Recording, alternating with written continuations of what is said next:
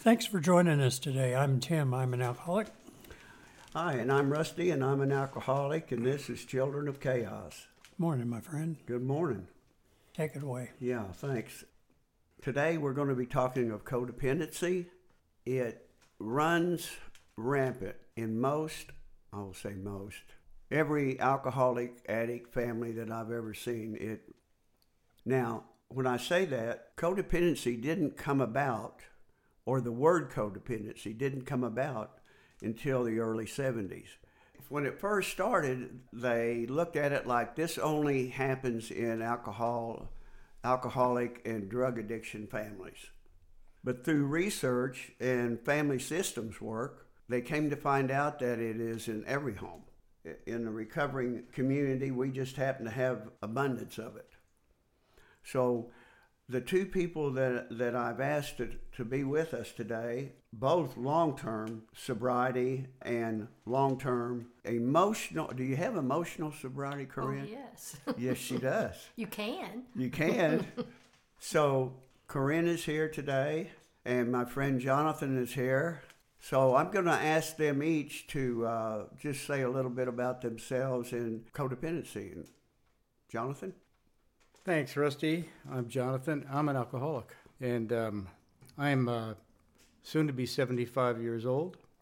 I've got 34 years of sobriety coming up, and I am truly an alcoholic, addict, and codependent because codependence doesn't happen in a vacuum.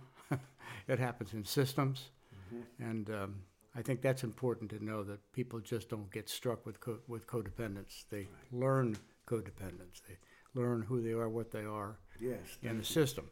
So anyway, I've been around. I'm from California. In my childhood was Northern California, San Francisco area. I've had 3 marriages, maybe 5 significant relationships. I have 5 children, 4 of them I know. I have 7 grandchildren and 1 great-grandchild who I've never yet met. That's coming up soon. And I'm dependent. My emotional sobriety, and maybe even my true sobriety, is dependent upon me going to meetings regularly. And so at least 6 meetings a week, sometimes more, to be around the people that are my tribe, my family, that I didn't have. We're going to talk a lot about, I guess, families and family systems, because that's how this thing starts. But I had one that was so screwed up that it didn't even feel like a family. It felt like an ordeal. I went through an ordeal that I finally got out of it. And my family I found with you people. So that's and I love dogs, and I only have 1 leg. All the way down. That's recent. All the way down to the ground. Yes, I had to have my foot cut off because of a surgical mistake, and it's probably was right on time for me, because I see it as really an asset rather than a hindrance. I mean, it changes my life, but I'm not one of those naturally humble guys, so it helped me. It continues to help me. When I want to get up and start running and doing stuff, and it slows me down, or I fall over. So, and I just want to say this. Yeah, there was the front door. I was sitting, and the front door, yard people were outside with 2 blowers blowing, making up quite a fuss. This is when all the leaves were down on the ground. And I was going to go out there and just look at them and just go, how far along are you? I opened the door, and there was a rat coming right, because he... it was a big rat, and he had been under the leaves, apparently, and he was running towards safety, right towards me. So I kicked his ass with my right foot, and I landed right on my back and my ass, because I only got 1 foot, and that's the one I was kicking him with. I kicked him, too. I kicked him all the way across the yard. Wow. Right past one of the leaf blowers. Oh, great. And I'm laying on the ground, and I'm laughing to myself. I go, that's just perfect. This is just perfect place for me to be in my life. Oh, God. Okay? I love it, man. So, if I had 2 legs, I'd kick with both. But anyway, I'm really glad to be here and talk about one of my favorite subjects. Yeah. Good to have you here. Thanks. Also, Corinne and I both were there when Jonathan made his journey through the whole operation beforehand. And I tell you, to be there with him and see all the different personalities and the fear and then the recognition of this isn't going to get me, it was something. Corinne. It was. I'm Corinne, and I've been around the rooms of Al-Anon for 33 years next month. Wow. Which is a miracle of miracles. Amen. Because I literally was coming for 6 weeks to audit the course. And that is not a joke. Yeah. Because, see, I was the one who knew. Mm-hmm. I was the one who knew. And all I needed was a little bit of the information you had available, and then I could take that with me and go out and conquer whatever I needed to conquer. Mm-hmm. Here I am, 33 years later. And it's a lot about what Jonathan had to say. It's about I found a community. Mm-hmm. And I found sanity, and I found authenticity, which was a real new thing for me to encounter authenticity like that. Because I grew up in a house where everything was about appearances. So that being able to be who you were and actually tell people who you were, the first time I ever had to tell my story in a meeting, I thought I was going to have a heart attack and die, because you don't say those things to people. And then, because once they know, they know. You know, and that was a whole lot of my codependency was about protecting that image, you know, and that all of that. Oh my goodness, all the effort I put into things that amounted to nothing, except they certainly disturbed me a lot over a lot of years. I'm so grateful to be in these rooms. I grew up in Arkansas and moved to Oklahoma about 18 years ago, and it was one of the best things that's ever happened to me. That's part of my story, but I'm glad to be here, and I'm really glad that I have some awareness today about what codependency is. I had never even heard of it till about 1990. The way I heard about it, and this is a little bit embarrassing, but I was dating a guy, and I broke up with him. I was divorced at the time. And he sent me a newspaper article after we were broken up, and it was about Melody Beatty's book on Codependent No More. Mm-hmm. And of course, my reaction was, well, how dare you? Excuse me, don't you know who I am? But I bought the book. It just kept getting my interest. You know, I kept thinking, there must be something to this. So I bought it and I read it, and that was the beginning of my journey in learning about codependency. Mm-hmm. That's about it. Yeah. You know, that was mine also. Whenever the book came out, and I had just started in working in treatment centers, and that book just was, I thought, was phenomenal. Yeah. when I first read it. It still is. So anyway, and you know, Corinne is, like she said, been here 18 years, and I tell you, she has played a major role in the success of mine and Julianne's marriage. You know, there's times that I'll call her and go, hey, this is going on. What do you think? And I always get to hear what I need to hear.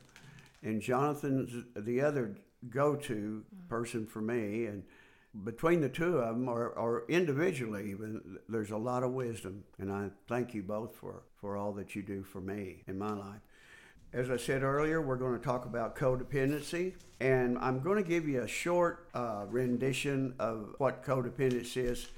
It says, codependency then, as a dysfunctional pattern of living and problem solving which is nurtured by a set of rules within the family system. Now, Jonathan and I, our sponsor, Gil Baker, was a therapist, and he called them sacred rules, family sacred rules. And I'm gonna read a few just so that you guys can kind of get the feel of what we're going to be talking about.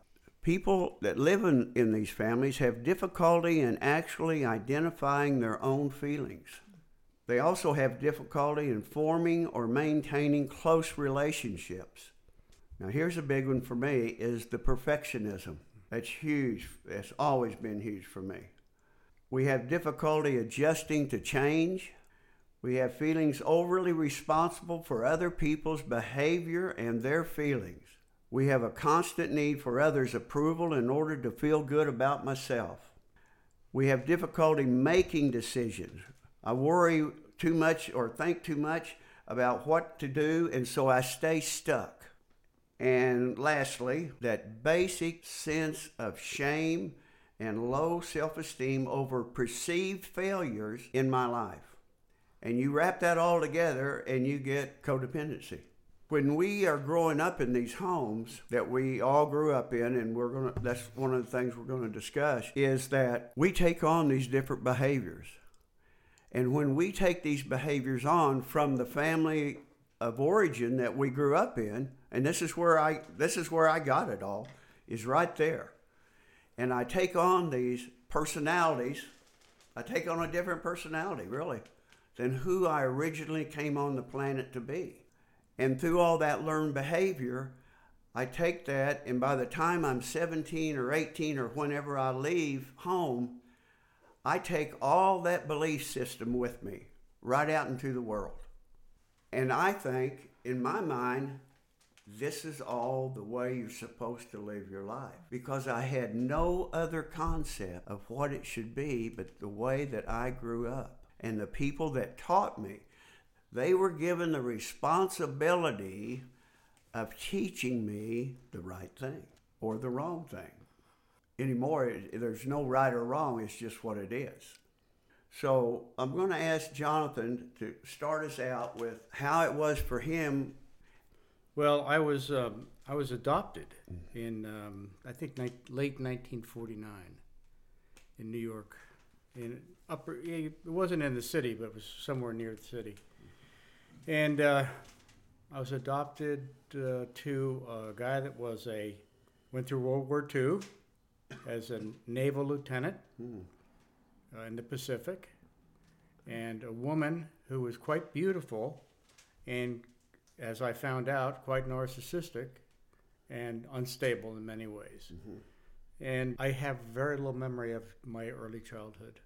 What I do remember is my mother thought she was a movie star, and my father was not available in any way. He's the guy that would come in, kiss my mother, my adopted mother, and then I didn't see him. Well, he was still going to school and all kinds of things. So I didn't have a family life that I knew of. And I was young. I didn't know. And the palette of emotions were very, very sparse. There was very, very colors on that palette. There was anger, there was narcissism, there was that kind of stuff, but there was no depth to feelings or relationship. I do know that everybody was required to look a certain way inside the house and a different way outside the house. So outside the house, we were all on stage. And I learned that. I did learn that. And so eventually we moved out to California. They adopted another child after I was about 6, who they called him my brother, but there's no way he was my brother. He was just another body in the house. Mm-hmm. And I learned a lot from these people. I learned that the primary emotion that I could recognize was anger, okay, and rage. Mm-hmm. I could learn anger and rage from the man. From the woman, I could learn posing and posturing and dishonesty.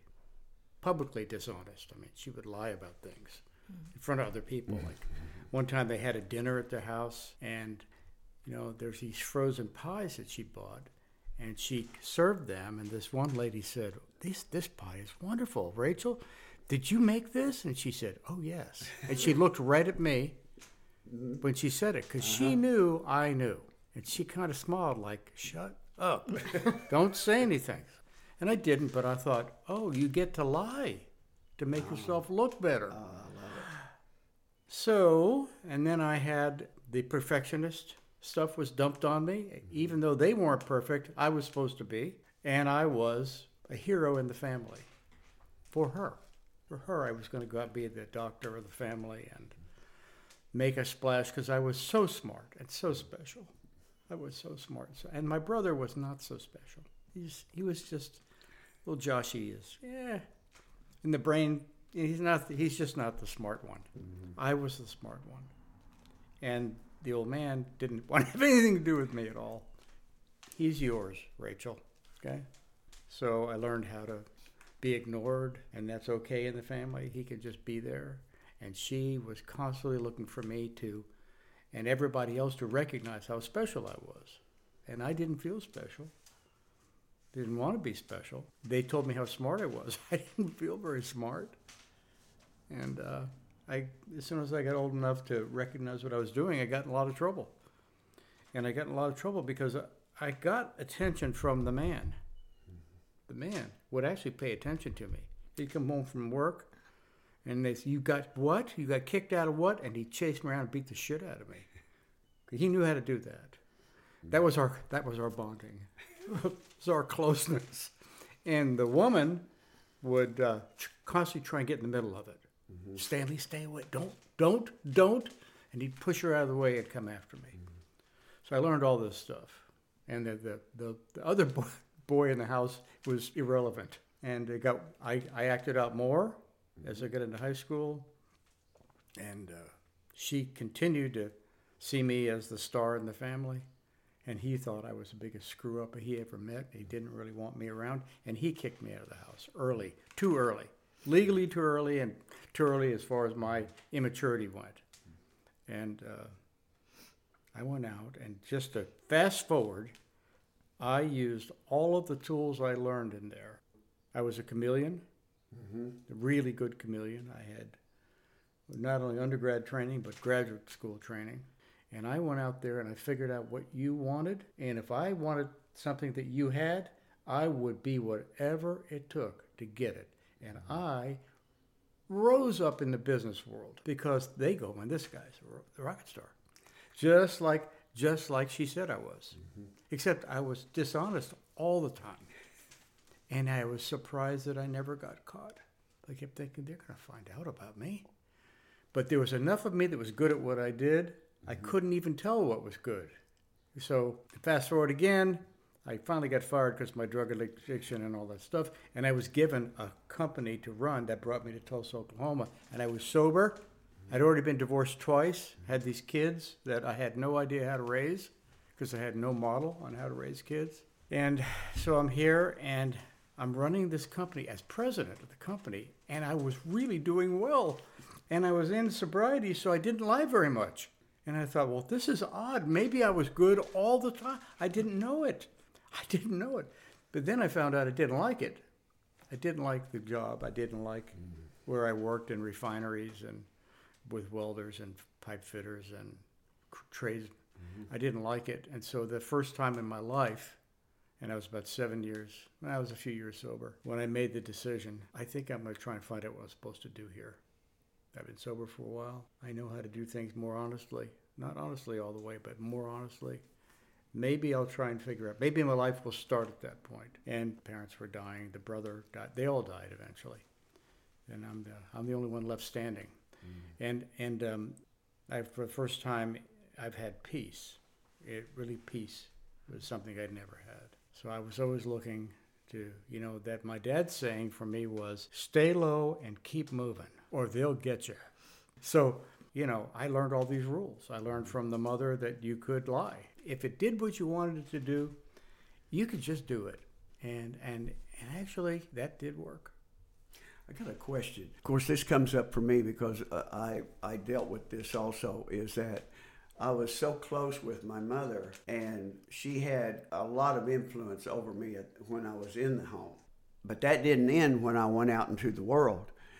And when I started doing some studies, there's a thing called emotional incest. And I know that you know about this. Were you at that point? I mean, were you that deep into it? Well, yes, there was emotional incest from her. Yes. From her. From her. I didn't accept it. Right. I did not accept it. So my go-to emotion was anger. I would just push her away. She would always tell me how wonderful I was and I was going to make a difference in this world. And it was all lies to me. I didn't feel like I was going to make a difference. I was just trying to stay safe. I wanted to be at the top of the business hierarchy because that's where you're safe. You're not safe down here, you know. Everybody could jack you around. So I figured if I could get up there, it didn't matter how I did it. I had money and I had prestige. That's good enough. And there was no integrity. There was no such thing as developing character. There just wasn't. So when I got into intimate relationships, I was bankrupt. I had no idea what to do. Those women would look at me. They fell in love with me, and they would look at me and want to have intimacy. And I'd just go, oh, no. No, it's enough that we're sleeping together and we have kids. I don't want to do any of that stuff. Mm-hmm. And I don't want you to share that stuff with me. So those marriages don't last. They don't. They want stuff like that. I know, they blew do. my mind. And I never saw it in my family of origin. Oh, it's not my family of origin. My family of origin was an unwed mother, okay? And this is the family, the substitute family taught me a lot. You know, I learned from a therapist, your families will tell you what to do and what not to do, who to be and who not to be. And I learned the things that worked in that family, and they were awful things. I said I wasn't raised in a family. It was an ordeal. Thanks, bud. Yeah. Corinne. Yeah. Family. Today, I look back at the family that I grew up in, and I'm really grateful for a lot. There was some really good things about the family that I grew up in when I was young. I was the hero. By the time I was 5 years old, they were taking me to be tested for things because they thought I was unusually smart. And I can remember them coming out of one of the testing things and telling me I could do anything. I could do anything. What I heard was, I can make anything happen. I didn't hear that it was so much about me, that I could do anything. There was a disconnect, there, which got me in a lot of trouble over the years. But I was treated well. We had a really lovely house. We had lovely neighbors. Right up until I was in junior high school, everything was really pretty normal. And I did learn that the most important things were what I call the 3 A's, which is achievement, approval, but it's all about appearances. That's it. Appearances is the other one. So what you appeared to be was the most important thing, because that's what you were judged on out there. It had absolutely nothing to do with who you really were. It was who you had to present to the world that you were.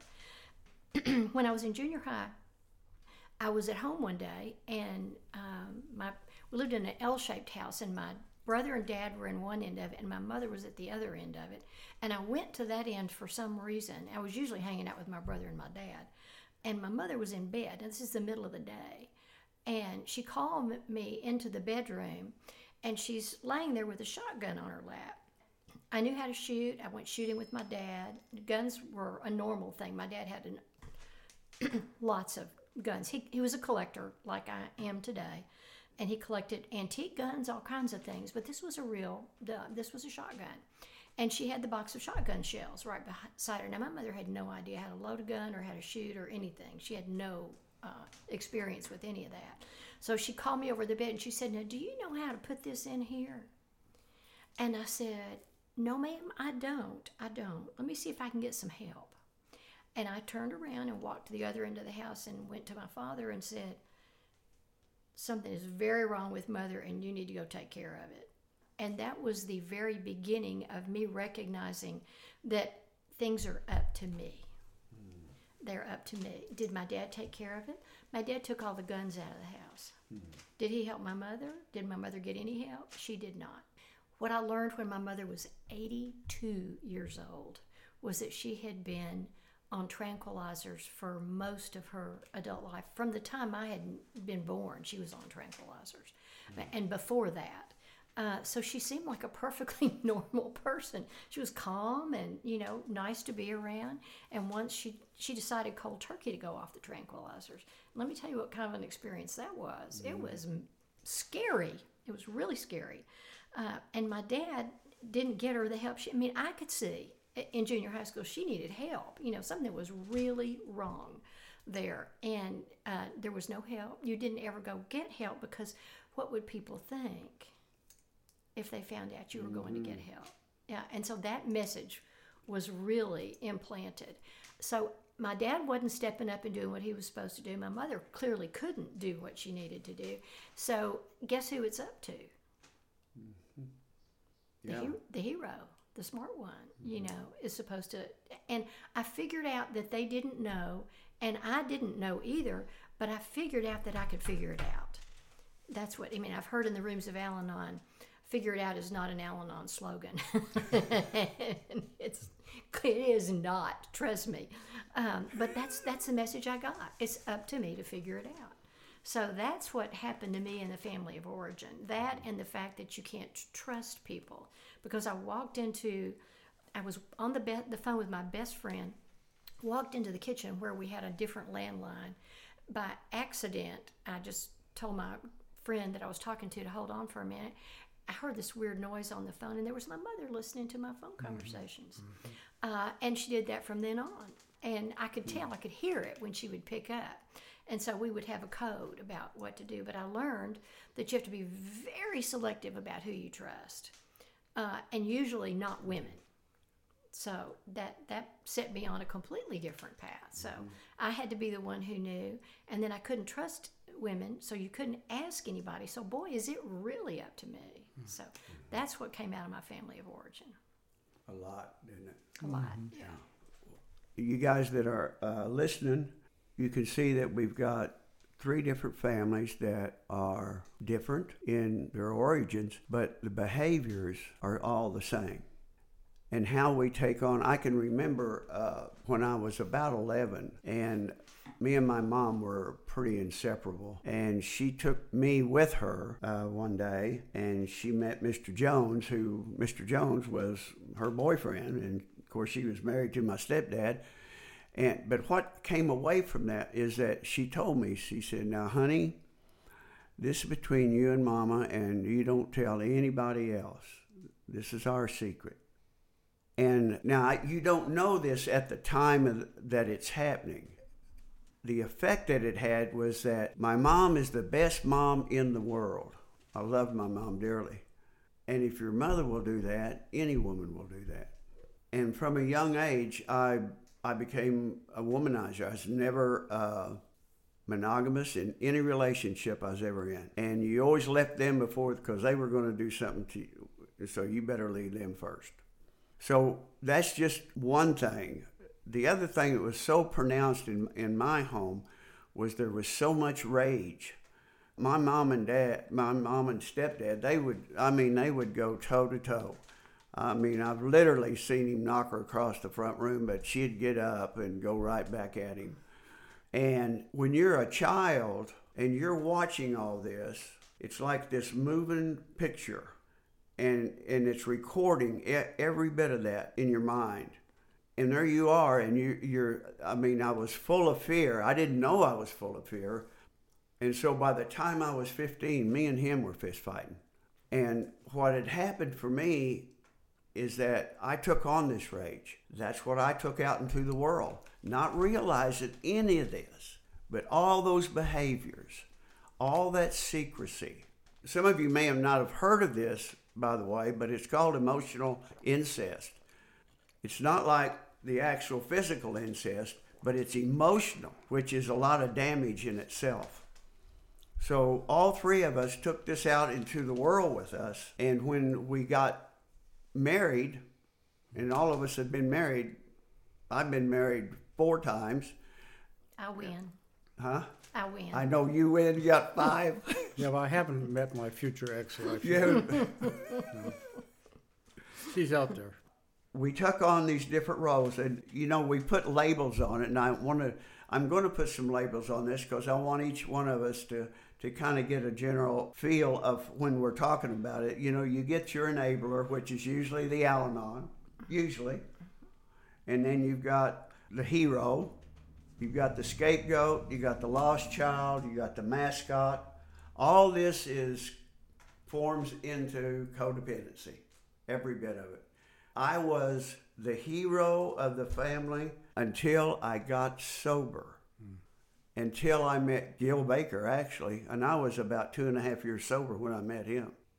And he set me on a totally different course. And that's when I was no longer the hero of the family. You know, I was the oldest. People would come to me with their problems. I was still my mom's confidant, believe it or not. And you know, I'm almost ashamed to say this. Every woman that I really married, my mom had to approve of her, even today. Mm-hmm. But it was the truth. So you think about all those things, and I ask you guys out there, think about how you're conducting your life and what you want to do with your life. And I can say this because I've lived it, is that through therapy and the 12 steps, you can change your life, no doubt. I want to talk some too about the victim, or the more realistically, the victim role. Jonathan, would you start us? Yeah, well, my own personal experience with the victim role was because my mother was a narcissist, so she was either, she was the princess and then always victimized because nobody ever recognized how wonderful she was. But for myself, I never played the victim role in the family. I did that outside the family. It worked for me outside the family. Did it work in your marriages? Yes, it worked in my marriages, but I used it. I didn't know I was doing this, but I used it strategically. It would get me out of a jam. Right. I didn't do that. It's you laying that stuff on me. I'm really a great guy, and I do all that charming, manipulative stuff, and it would work. Yeah. It would stop. I do know. Stop the attack, and then I could do the charming, manipulative stuff, and the fight would be over. Okay, and we'd go right back to the normal stuff, which is, you can love me, I can't share anything with you. I'm not telling you who I am. Stay low and keep moving. Don't let them catch you. Yeah. Because if they catch you, then you'll have to actually get vulnerable. And getting vulnerable is dangerous. And it's like when the old man was chasing me, I didn't want to get caught by him. I just kept running, and he would somehow catch me. And then it would hurt. So, yeah.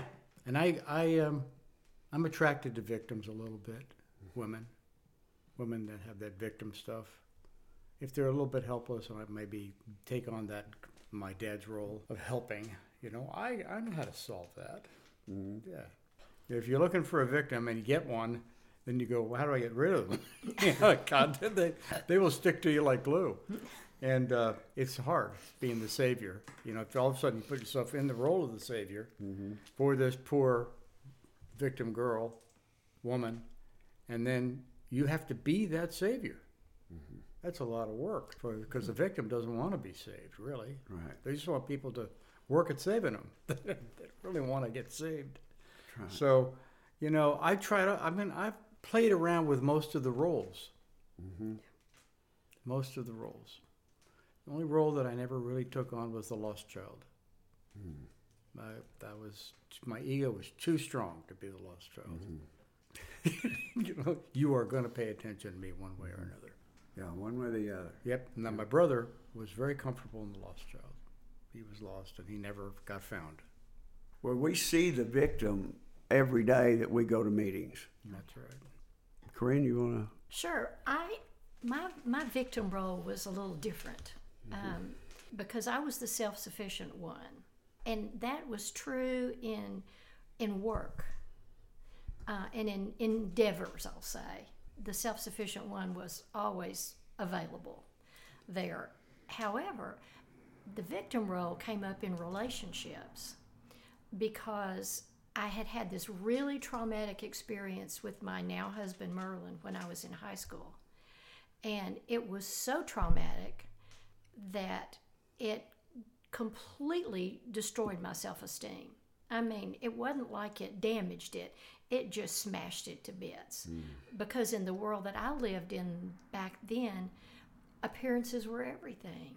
And everything was a secret, So the things that happened to me and Merlin, I'll just tell you, I got pregnant when we were dating when I was in high school and he was in college, and ended up having an illegal abortion at that time. Well, back in 1966, you might as well just stamp a red stamp on your head and go forward in life from that point forward if anybody knew, because the social group that I grew up in, that would never have flown. I mean, that would have been dreadful. So I was damaged through that because my family wouldn't talk about it. My mother wouldn't even speak to me for a long time. I learned later that was a relief, but at the time it didn't feel like it because I needed somebody to talk to about what was going on. I had no one and I could tell no one. So it was just this huge sense of shame and no self-esteem. So going forward in relationships, because our parents told us we could not see each other, and that was a barrier that at that point in time we could not overcome.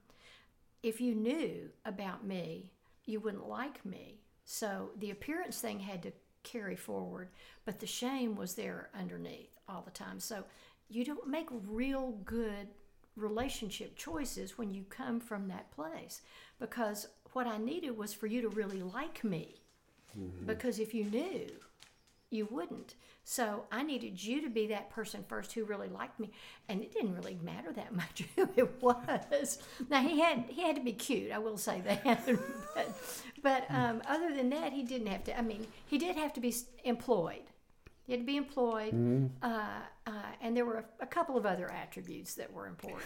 But other than that, my criteria was low because I just needed you to like me.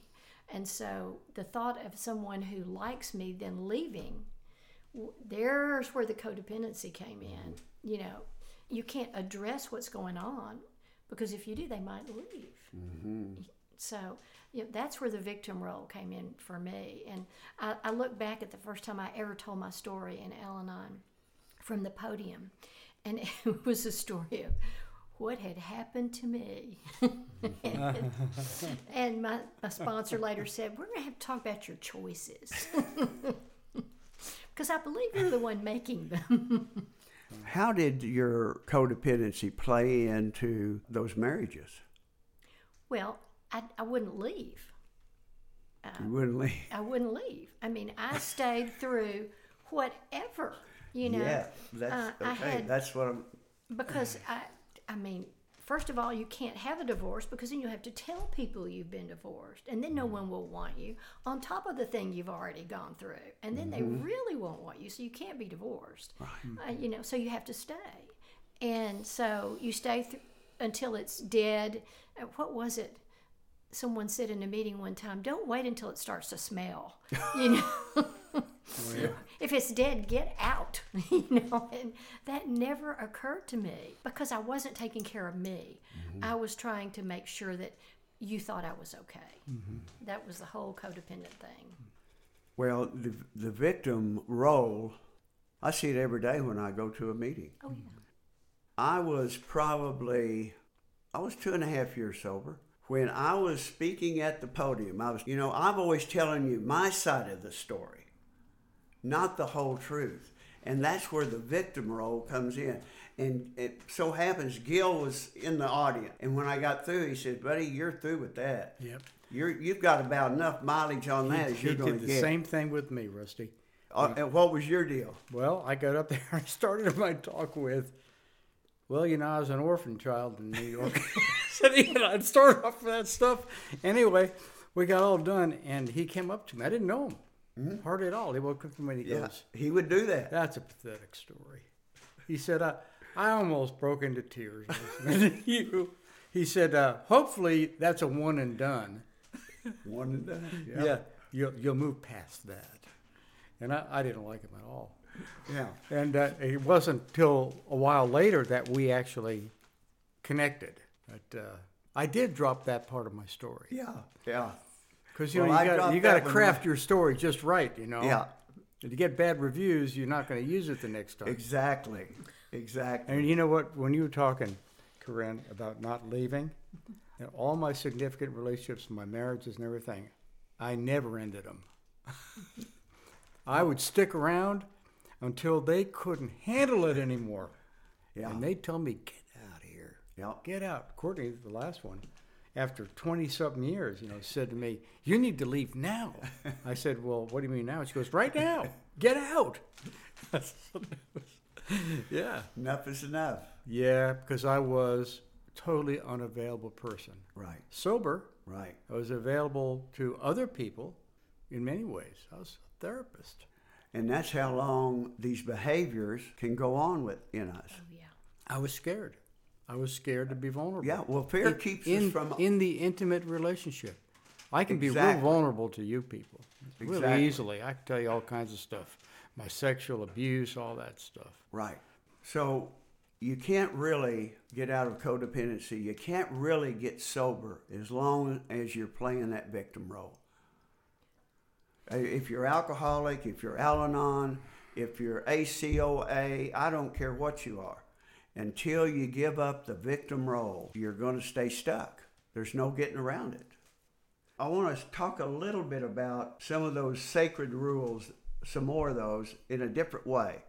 These are patterns of living in a codependent world.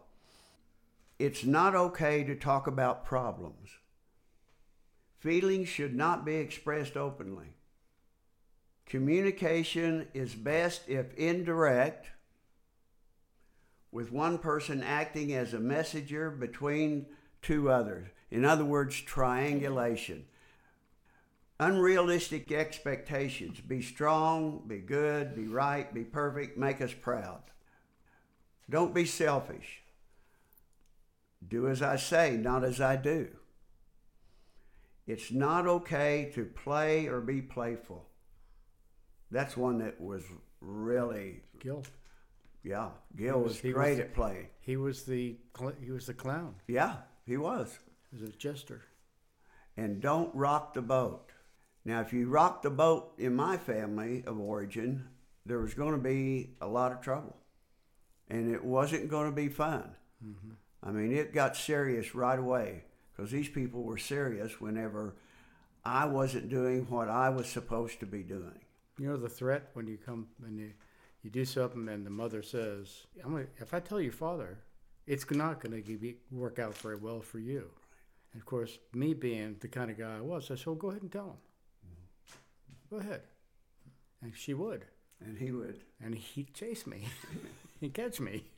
But that was the threat, okay?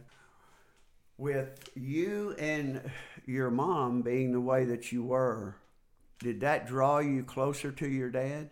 Oh, heavens, yes. Mm-hmm.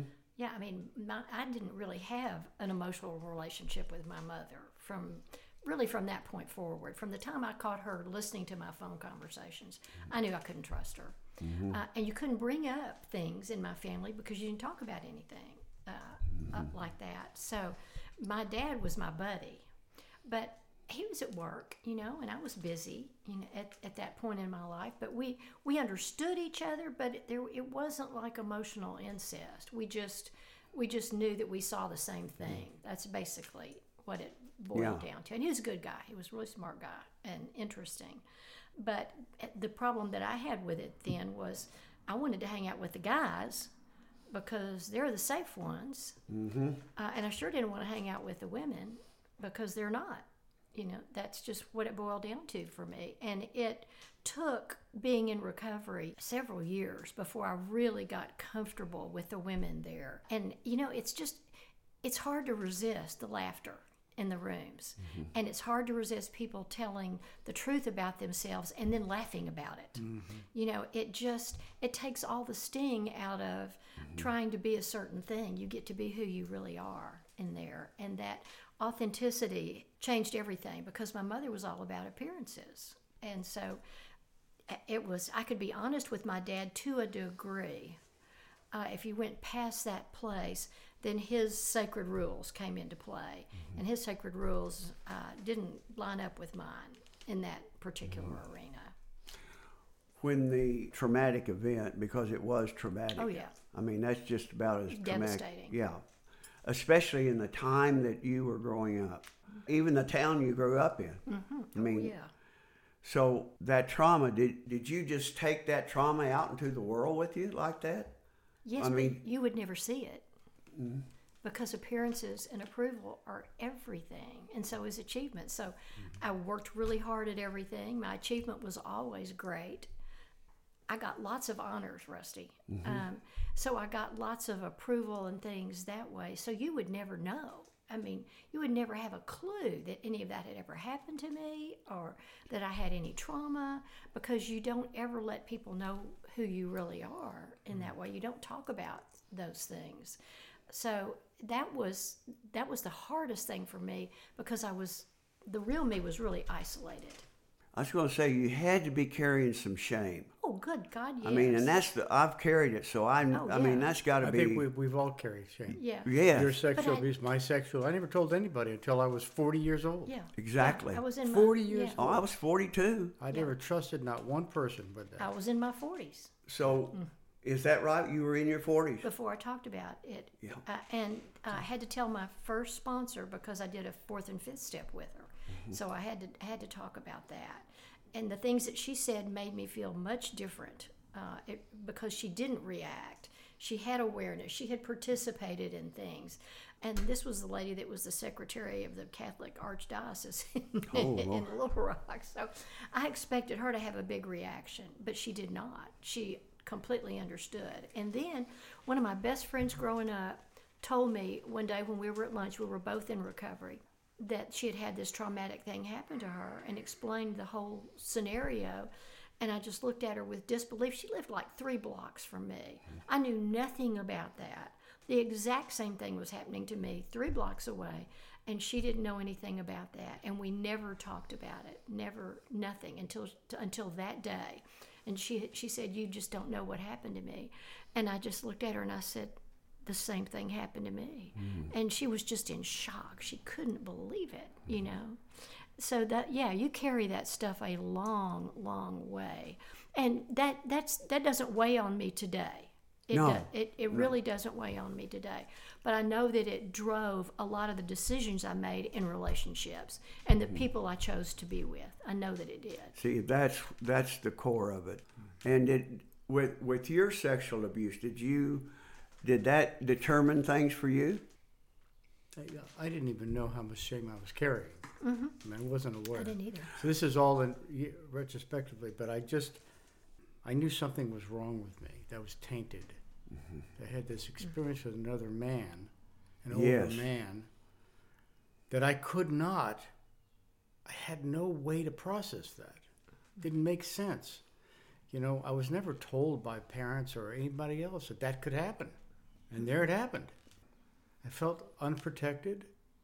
Yep. Felt like nobody would talk about it. I think they knew. I thought they knew on some level. And it was part of the family secret stuff, you know? Yep. You know, I knew my mother, at that point, I kind of knew my mother was damaged psychiatrically. She was gone a lot. She'd leave for 2 weeks at a time. And I remember saying, where's Mom? Well, she's in the hospital. Well, what's wrong with her? Well, she has something wrong with her stomach. That was always the thing. She had something wrong with her stomach. She was in a psych hospital. She was whack. Well, I know from working with all the people that I've worked with on sexual abuse, we all react in there's probably 2 or 3 ways that we react. I was like you with that. But when I got to be 12, 13 years old and start to realize, because this happened at 7 and 8, what a man's sexual position was in life. And what I had done with this man down in the barn, I mean, it just turns the world upside down. That's when the shame hit me, really. Yeah. And then that propelled me into, probably up until I was 30, wondering, you know, I never wanted to be with men, but I kept wondering, well, what am I? Am I? Yeah. So my first months of sobriety, I was with a psychiatrist, a wonderful psychiatrist, beautiful woman. And she was my inpatient psychiatrist, and I stayed with her afterwards. You stayed with her? Oh, yeah, weekly, sometimes more. Oh, I mean, okay, I thought maybe you... No, I wanted to stay with her. Anyway, I ended the relationship with the woman that was living with me, who had been my secretary. She moved out. I'm going to meetings morning, noon, and night, and I'm seeing this doctor. And I started having intrusive dreams and memories. I started having them. I'd never had them before. I didn't believe. I knew what a LSD flashback was, but this was totally different. It was like it was moving from here to here, and I couldn't stop thinking about it. And I'd been to her a lot, and so one day I said to her, I'm having these memories, and they're real, but I've hidden them for a long time. And she said, can you tell me what they are? I said, not yet. And then a few weeks later, I made the decision. I was making it every week when I went in, but I finally said, this is what happened. And she said, thank God. I knew it was something like that, but I can't ever say that up front because that would steer you in a direction. But I knew it was something like that. And I said, well, I'm glad it's out. She said, oh, no, it's not out yet. You just indicated what has to come out, and now you have to talk about it. And I went, oh, man. Well, the shame was huge. Every session after that was a huge session. And that's made it to my fifth step. Well, that's, to me, just another example of what a person can do when they are willing to work the problem of Alcoholics Anonymous, along with seeing a therapist. It says in the book that most of us will get professional help. Yeah, it says that, right. Because, like to talk about my family, it wasn't my family, it was an ordeal. It was just an ordeal. I was in an unsafe place with people that were unsafe to me, and they looked really good outside. And what happened inside my family was an ordeal. What happened out there was a travesty. You have to go through that, though. Anger was the biggest thing for me. I do want to talk about the difference in healthy interdependency and codependency. Now, I'm going to read you just a brief paragraph on healthy interdependency. It says, partners who go out of their way for each other are interdependent. Only relatively healthy people are capable of interdependent relationships, which evolve into to give and take. It is not unhealthy to unilaterally give during a time when your partner is having difficulty. You know your partner will reciprocate should the tables turn. For me, the greatest example I've had was when my wife, Julianne, got cancer. I was able to be there for her. And I tell you, I'd never done anything like that before because I'm so self-centered. It was really, really hard on me. And I had to look at that and say, what is it? Well, it's just, sometimes I just didn't want to do it. Sure. That's the truth. But my love for her and my commitment to her, because her being my wife, I never committed like that. It changed everything for me in that relationship. So that interdependency also implies that you do not have to give until it hurts. By comparison, in a codependent relationship, one partner does almost all the giving while the other does almost all the taking, almost all the time. And that's the kind of relationships and marriages I had prior to this last marriage. They were always doing for me. The world revolved around Rusty, and it has totally changed. And that's all the benefits of doing the work that all of us have done. Corinne, would you like to say something in closing? Sure, I'll say something about interdependence particularly because that was something I had never had. I had seen people that had it, and I wanted it, but I had never had it. Of course, I didn't make really great choices in partners. Their capability of being interdependent was about zero. Mine wasn't much better. But I have that today, and I will tell you how much it meant to me to know that Merlin was in recovery before we got together. Because I knew that he had done a tremendous amount of work. And I don't mean just going to meetings. I mean work on himself. I mean, he had done the therapy, he had done all kinds of things. And so the platform was there.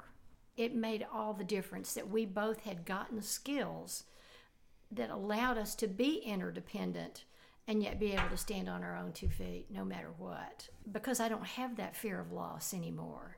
I have a life, I have a community, I have friends, I have all kinds of things. And if something happens to Merlin, I will miss him like I can't even imagine.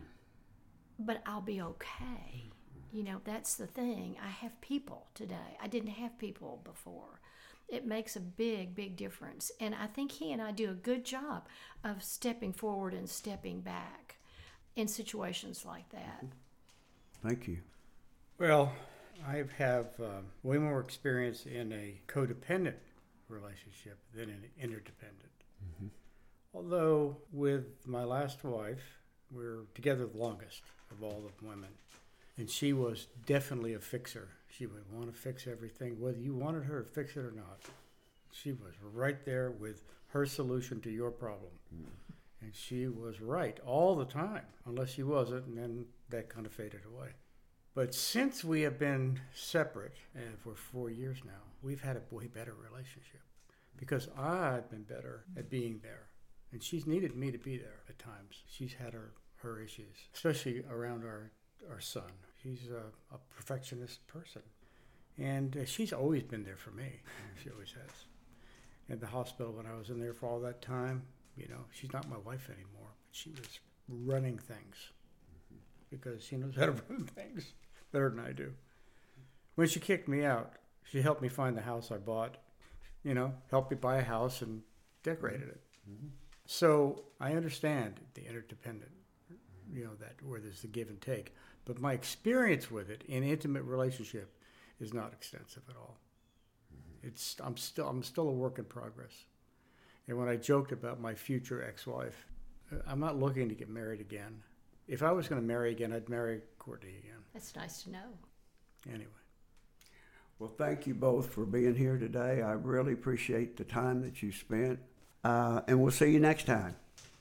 This has been a production of childrenofchaos.net, and we invite you to share your thoughts with us via email to comments@childrenofchaos.net. Children of Chaos is a forum to discuss topics related to and in concert with addiction and recovery in America, is not affiliated with, endorsed, or financed by any recovery or treatment program, organization, or institution. Any views, thoughts, or opinions expressed by an individual in this venue are solely that of the individual and do not reflect the views, policies, or position of any specific recovery-based entity or organization.